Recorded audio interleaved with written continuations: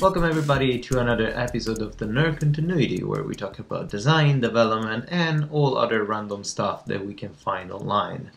Today is an interesting podcast. I hope it's an interesting episode because I want to talk to you about how to be a better developer. All the advice that I'm going to give you can be applied to pretty much every field, every job field, every skills. It's not just bounded to the developer type, like web developer or software engineer or something related to development.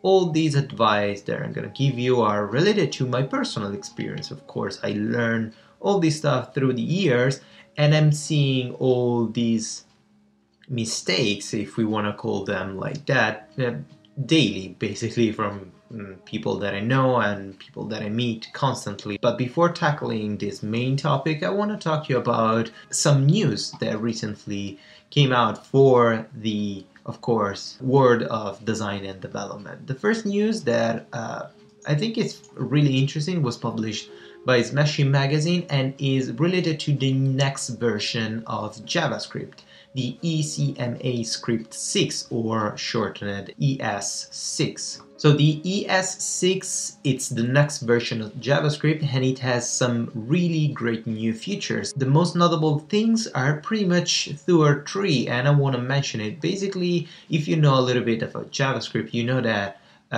managing variables, it's kind of hard. You have global variables, you have local variables, and sometimes you have a really long script and you have a lot of if statements, a lot of functions, and you want to use some specific variables, but you forgot maybe that you already used those variables, so you just mess things up. Instead, now with the next version of JavaScript, you're going to have a new type of variable called let, L-E-T. The let variable is a variable that is constrained inside whatever function or whatever statement you define this variable. So if you have an if statement or a function or a for each loop or whatever, and you declare a variable with the attribute let, this variable is going to be defined and it's going to be usable only inside that specific declaration. This is really helpful because you can use the same variable name. For example, if you're looping inside of for each and you have the I variable that is usually like for I equals 0 and the length of whatever array, and you increment the number of the variable I, you can use that I inside another function or another for each, another if statement, without emptying that variable and without worrying that that variable is going to be used multiple times at the same time and it's going to create, like, trigger some errors. This is really interesting. Another new introduction of the next version of JavaScript is the const declaration for a constant variable. You can declare a block scoped variable with the prepend const, and in this way you can declare a read-only reference to a value. This is really important because you can declare maybe a global variable, a predefined global variable that you don't want to change and you can only read. So you can set up your project with a specific amount of variables that are constant and no one can change it. No one can override those variables, so it's pretty safe. You can use them, you can use them wherever you want, you can recall them, and you are pretty safe that no one will have the ability to override. The other great addition that I found in the next version of JavaScript is the arrow function. The arrow functions make, for short and concise code. Basically, the arrow functions, you can think about them as like the short version of the if statement in PHP. If you know how it works, an if statement in PHP, and then you have the if statement, the shortened version, the one with the normal brackets, then a question mark, and then the semicolon to divide one option or the second option. Basically, the arrow functions are kind of like this. You can declare a variable. Inside the variable, you have the function with an arrow statement that declares what's going to be the function. It's a really streamlined version to write a really small function and helps you a lot to keep the code really short and really well manageable. So in general, this feature of EE6 can be used almost for free, double quotes as stated in the article, like modules or arrow functions, REST parameters and classes. And this feature can be transpiled or can be like rolled back to the previous version of JavaScript, the current version, the ES6. But of course we have some compatibility issues, and most of the time the current browser are not fully supporting this new version of JavaScript. The latest browsers already support 55% to almost over 70% of ES6 features. In the list of browsers that supports this new version of JavaScript, there's Microsoft Edge, Google Chrome, and Mozilla Firefox, and they're kind of all there, like they're almost at the same level. So Microsoft Edge is kind of a surprise that is including a lot of these new ES6 features of the next version of JavaScript, but it still doesn't give a shit about HTML5. I don't know why the developers of Microsoft they totally ignore HTML5. Probably they're waiting the version of HTML6. They decided to skip the version, but anyway. Moving on, of course, probably you noticed that, but Twitter changed its UI. Now we don't have anymore the star icon to select our favorite tweets, but we have the heart. It's pretty sweet. I don't know if you noticed, like the first, I think I pumped up the statistics of Twitter the first time that I used the heart, because I was clicking multiple times on the same tweet, because I really love the animation. When you click that sweet animation, it's kind of complex. You have a lot of elements and it pops and has a little bit of fireworks and stuff, but it's really nice. I really love that small animation, a small response to a user input. The fact though is that a lot of users are complaining. This is kind of normal. Every time there's a change in the interface, users complain because they don't like changes. I don't understand why. Like, let's change stuff. Let's not keep it like that. But I kind of understand the point of view of these complaints, because Twitter, by tweaking its UI, basically damaged a little bit its UX.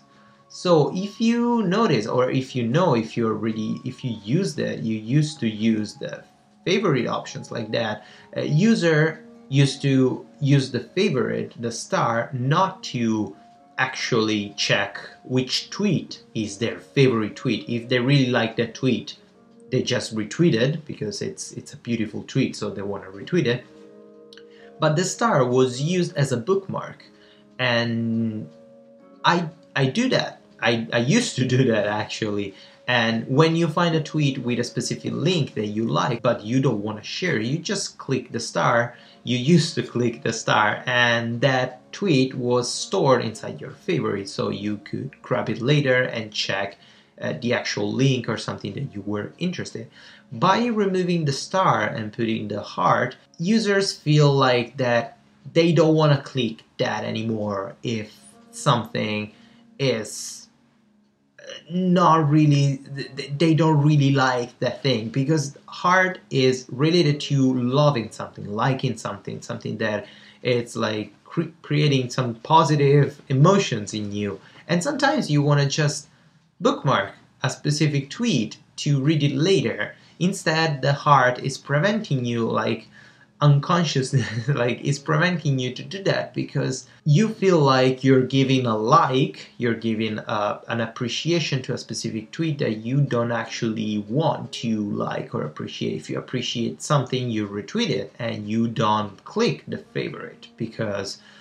that's not how users used to use Twitter. It's kind of tricky, this part, because I understand that users don't make the product, but you should listen to your users that are using your product, and you should understand how they use that specific product, and you should make changes that improve the way a user are using your product, and not completely change the scope of the UX or the way they're actually using it. So maybe I don't know if it was a smart move, if it was a bad move, or we'll see. Twitter declared that anyway, after the introduction of the heart symbol, they saw an increase on the amount of users that use it, that favorite functionality. So I don't know, we'll see. Probably because it was at the beginning, it was a new thing, users are more compelled to click on the thing. But I don't know if this simple swapping of an icon will damage Twitter on the long term.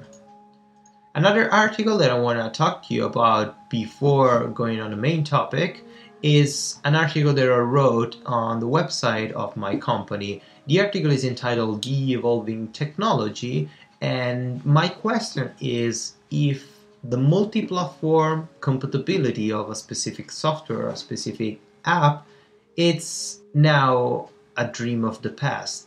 And if we are actually damaging ourselves, let me go back a little bit. First, basically everything started when I decided to build my Linux custom PC. I wanted to build this PC because I've been a Linux lover since forever. I started using Linux when I was, I don't know, 17, 18. It was like incredible. The amount of customizations and the possibility of installing and changing everything was amazing. But something was missing, of course. It was really hard to make a professional use and everyday use when I went to the university and I needed like Photoshop, the Adobe suite, the Macromedia suite at that time. It was impossible to have it on Linux, so I had to switch on Windows. And then after 6-7 years on Windows, I bought a Mac, and now it's basically other 6 years that I'm on a Mac. So I have a lot of experience for all Linux, PC, and Mac, Linux, Windows, and Mac, so all these 3 different operating systems. And I really love Linux. I would love to go back. So I decided to build my custom Linux PC, and I started doing a research to write a list on about which software I can download, I can purchase. It doesn't matter, open source doesn't have to be free, absolutely. To replace the software that I'm using right now. So on a Mac, I'm using Sketch to do web design. I'm using Affinity Designer to do vector graphic. I'm using Photoshop to do photo retouching or digital painting. And I'm using Premiere Pro to edit video and audio. I have also PreSonus Studio One to edit audio in a professional way when I write music, when I compose music, and all this kind of stuff. I decided to look deeply into the alternative software for Linux, and I found out that they're still not there. Like, I downloaded GIMP, and I downloaded Krita, and I backed also Krita. I founded Krita in a Kickstarter campaign. I downloaded Ardour, I downloaded OpenShot, I downloaded Blender to use it as a video editor, and oh god, that was terrible. I struggled so much to accomplish the smallest thing ever. I'm not complaining about the software, I'm not complaining about how the system works. It actually was really fast. Like, Blender is lightning fast in editing and managing like really huge amount of file. Ardour was amazing, like all the options and effects and settings. It's just the UI. The UI is pretty terrible. I couldn't understand shortcuts, I couldn't understand how in GIMP, how levels are managed, and the thing that pissed me off a lot, all these softwares, except for Blender, were all at the same status that they were 5 years ago. Like, I don't see an amazing or different or groundbreaking improvement on all these softwares. Like, I understand there are open source projects, so they go on by funding, and I funded all these projects. I'm on a Blender Cloud. I funded Krita, I funded GIMP, I'm a donor of OpenShot, I'm a donor of Ardour, so I'm investing money in open source projects because I really believe in open source.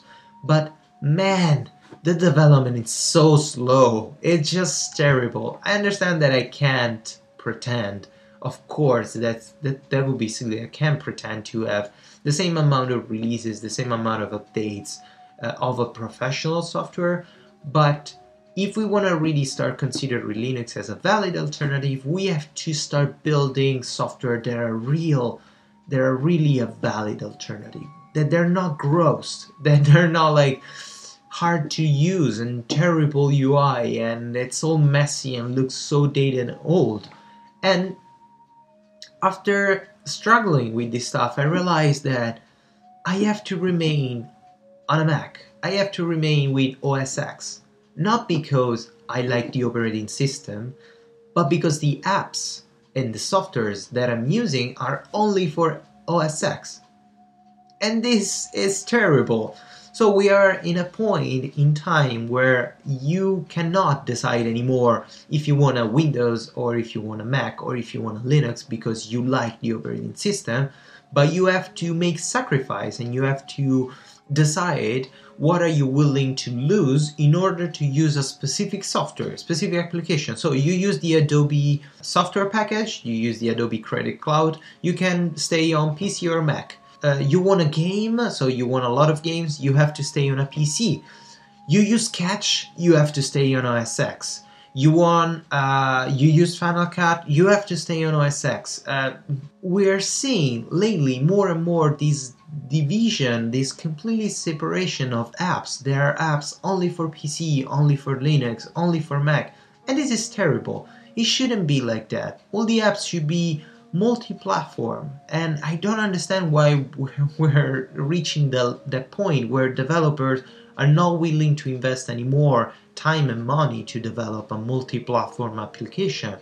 And this is pretty terrible. It's just something that pisses me off a lot, and I would like to change it. I will try. I'm studying Python, and I will really try to build a software, especially focus on web design, a multi-platform software that I will release a paid software. I don't want to release it for free. And in my opinion, GIMP shouldn't be free. Like open source software shouldn't be free. If you want an open source software that works and it's great and it's beautiful and it's multi-platform and has monthly updates, shouldn't be free. You should pay for that. And I'm not talking about that shitty Adobe subscription monthly that it's $20 a month and after 10 months you're already spending $200 and you don't understand why you have to spend $200. Why can't we have GIMP as a standalone application that costs $50 or $40? Can you imagine the amount of updates and the amount of new releases and the amount of developers that can be paid to update and manage GIMP instead of like having this terrible software with a lot of good potential left it there to rotten in a corner, and it's just bloated of horrible things. It's just full of good intention but horribly executed. So I finished also the rant for this episode, and now we can talk about the main topic. And the main topic of today is how to be a good developer.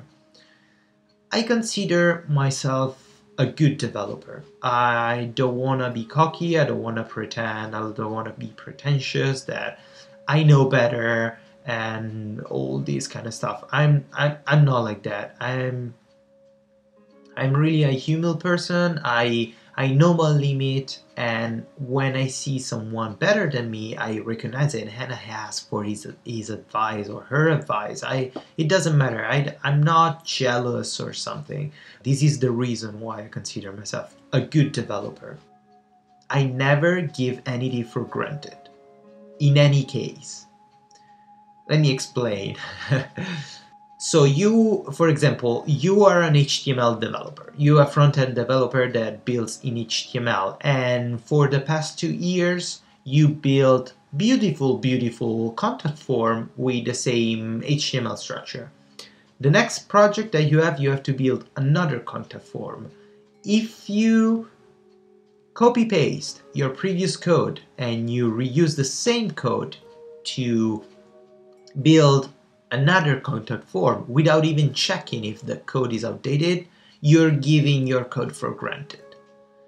if you're a backend developer and you're using a specific function to sanitize a specific variable, or you're using a specific function to retrieve dynamically the ID in your MySQL database, and you use the exact same function for years and years without even checking if the function is deprecated, you're giving your work, you're giving your code for granted.